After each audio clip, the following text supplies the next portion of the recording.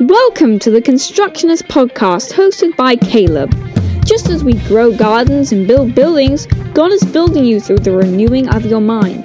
The sufficiency of the scriptures is paramount in your journey, and every week, Caleb will challenge you to make them a central part of your life and worldview. Join us now as we explore the world through the ancient lens of God's Word.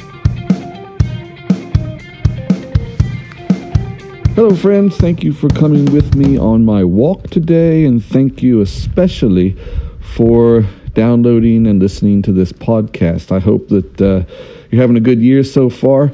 And you know, this is called the Constructionist Podcast because our goal always is to be building you up, to give you a greater understanding of God and of how you can live a life that is reflective of Him to the world around you.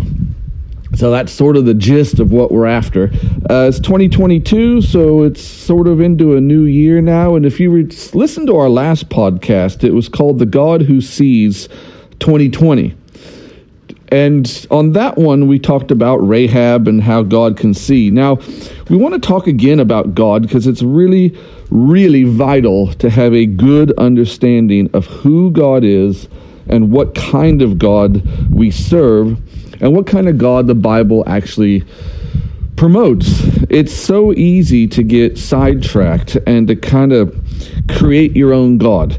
The very last verse of 1 John says, "Little children, keep yourself from idols," which nowadays, you know, we don't bow down to images made of wood or stone or something like that, but we do have these kind of ideological idols that we can create in our head, and we can have the wrong idea about God and about how we should relate to Him and how we should understand the world around us because of what we see and the kind of things that we think through. And more, it's becoming apparent that we need to be very clear in our thinking and our understanding of the world around us. I think there are a lot of people out there, I don't care if they're Christians or not Christians, that just do not think through the position that they are holding on something or another. So just recently, there was a post I saw on Facebook, and it was a quote from George MacDonald. And George MacDonald was a writer in England, 100 plus years ago now. But he made this statement in the quote that he said, nowhere in the Bible does it say that it's true. And it didn't take me 15 minutes to read Psalm 119. Well, it takes about 15 or 20 minutes to read Psalm 119. It's 176 verses. And to find 5 references to truth in Psalm 119, and to find 3 references that say, all of your word is true. And of course, Jesus himself says to God in John 17, sanctify them by the truth, your word is truth. So for George MacDonald to make a statement like that, and then to turn around in hardly 20 minutes, find 3 or 4 very clear statements that the Word of God is truth, is amazing to me that he would even dare to make that statement, because he's just patently wrong about it.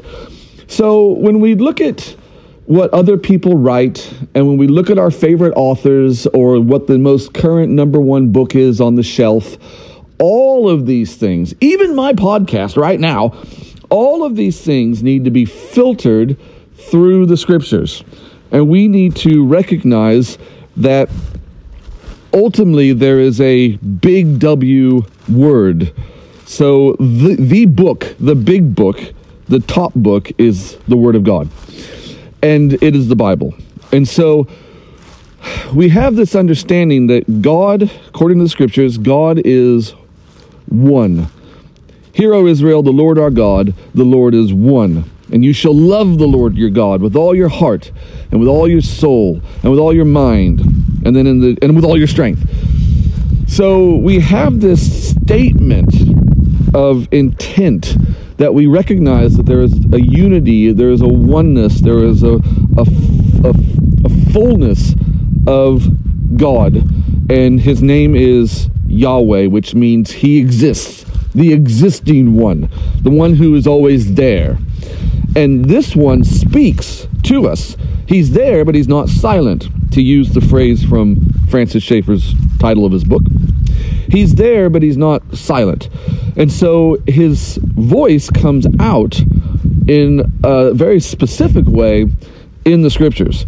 And so we have a capital G God who is one. So there's a unity of everything going to him. And so you can look at something like righteousness, or something like love, or something like verbal communication, people talking, people writing things down, stuff like that.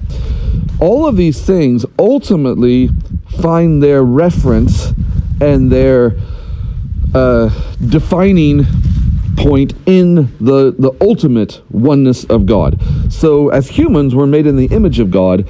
So us as persons find our reference in Yahweh, the God who is one. Hear, O Israel, the Lord your God, the Lord is one. So our reference point is to him. If we choose not to have him as our reference point, then we've got a problem, because now we don't have a reference point. Our reference point is ourself or some lesser thing. So see what I mean about having to be very cautious and careful about how we think through what it is we believe and how we interact with the world around us and things like that. Now, God has a very long vision. He sees very, very far down the road. So if we look at a chapter like Genesis 22, and there's a name for God in Genesis 22. It says, the Lord will provide. That's the name of God that Abraham gives him, because he was sent to that mountaintop to sacrifice his son Isaac, which is a terrible thought. But the reality is that God never intended him to actually sacrifice his son Isaac. He only ever intended him to go there and basically almost do the deed. That's basically what it implies in the scriptures, that Abraham was willing, but the intent of God was never to actually have Isaac sacrificed, because he provided the ram. And it's because God sees so far down the road. This chapter is full of imagery that speaks to us about who Jesus is. It's a very Christological chapter, if I can use that phrase, because you have a father who loves his son, Abraham, who loves his son Isaac. And it's the first place in the Bible that the word love is mentioned, and it's all wrapped up in this concept of sacrificing that son to the Lord. So giving him over to God. In Abraham initially was thinking in a literal sense, but it turned out to be more in a figurative sense. So they go for 3 days, which is always a sort of picture of a resurrection or a new beginning of some kind. They go for 3 days, and then they end up on top of this mountain, which we find out later is the actual location of the temple that was built by Solomon, is on the same mountaintop. And then, of course, that's the place where Jesus did a lot of his teaching and that kind of thing in Jerusalem, and where Jesus was crucified. And so Abraham nearly sacrifices Isaac, but the angel of the Lord stops him and then provides this lamb for him. And God says, Abraham says, in the mount of the Lord it shall be provided. And so it's translated provided twice. That word is translated from Hebrew twice, provided, in that chapter. But it doesn't actually mean that. It only means that in a vague sort of sense of provision. Now, provision, we think in English, has a primary meaning of to have what we need given to us, or to store up the things that we need for the next month or the next week or whatever. You go to the grocery store and you get provisions. So you fill your fridge and your cupboard full of food, then you're good to go for a week. You don't need to go back to the grocery store. But the actual word provision is about forward looking. And that's what the word means in Hebrew. So Jehovah Jireh, or Jireh, the root there is to be looking and perceiving and to be intent toward, or to be, all those things. So it's very close to the idea from Hagar that we looked at in our last podcast, the Lord God who sees. So she said, "You're the God who sees." And that had to do with more of her situation and her circumstances and her relationships with Abraham and Sarah and this child that she was going to give birth to, that kind of thing. But when you jump ahead then to Genesis 22, God is now seeing forward. And so he sees thousands of years forward to himself as a father giving his son as a sacrifice who will raise from the dead, and then be able to be that salvation for the human race. And so there's a lot wrapped up in this of who God is. Now, did God provide a ram? Yes. Does God provide for us on a regular basis because we are his children and he loves to give us what we need? Yes. God does all these things. But we shouldn't really focus on the ram as the single thing God provided at that time. We need to look further down the road and say, wow, God can see so far down that he's able to make provision for me and the salvation of all people who come to him across the whole world. And he's given us the scriptures in order to understand these things so that we can have the best understanding of who he is and how we should live our life today. So, is the word of God truth? Yes. Is the word of God something we can put our trust in and our faith in? Yes. Over and over again in Hebrews 11, it talks about by faith, by faith, by faith, by faith. Read that chapter. It's stunning chapter of by faith Adam, by faith Enoch, by faith Noah, by faith Abraham, by faith Isaac, by faith, and it goes through these various people who were persuaded. That's what the idea of faith is. It's being persuaded toward, but they were persuaded that God was able to be true to the things that he promised. So we have a Bible in our hand.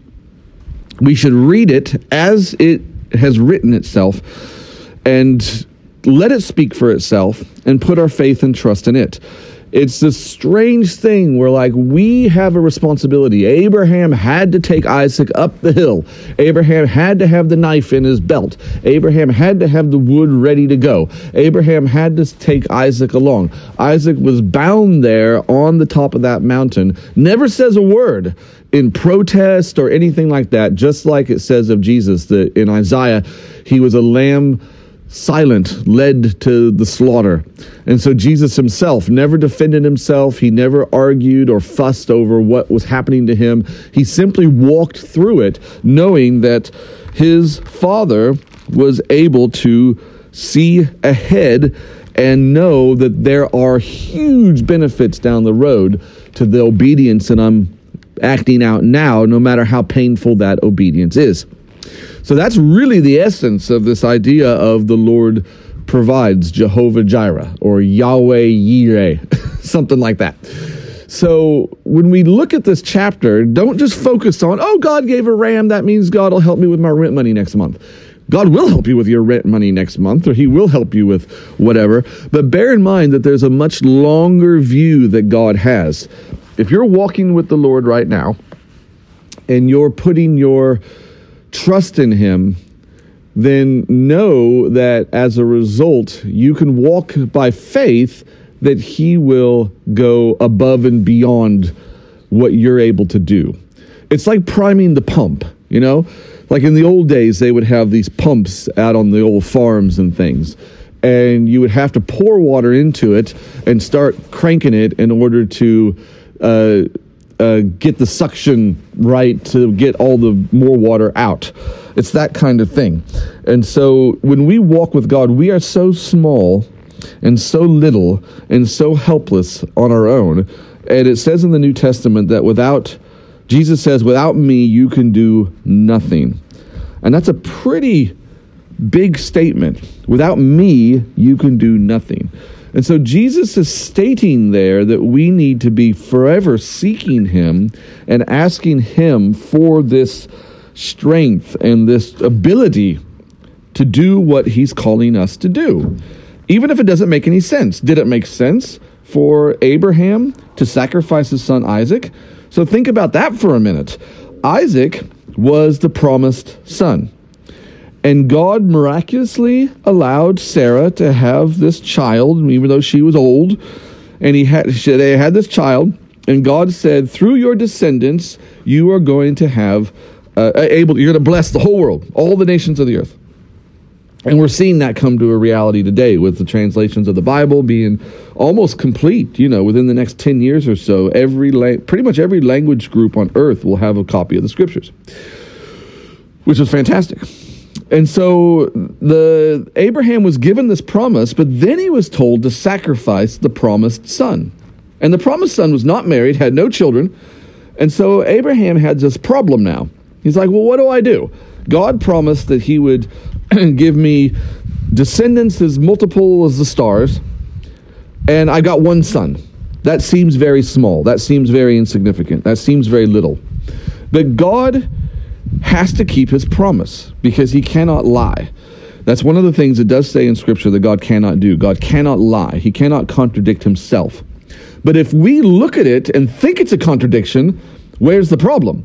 Is the problem with us or is the problem with God? Abraham could have looked at that and said, well, God, that's a contradiction. You said that you would bless the whole world through my descendants. I've got one son here, and now you want me to kill him. That is, or sacrifice him. That is a contradiction. So I think I shouldn't do that because that doesn't make any sense to me. But Abraham didn't think like that. He put his thinking toward who God is. God is the creator of all things. He sustains the universe. He fills every human with the breath of life. We are made in his image. Our goal should be to think like God thinks. That's what we're after when we read the Bible and ingest it into our heart and our soul and our mind, is to be able to think the way God thinks.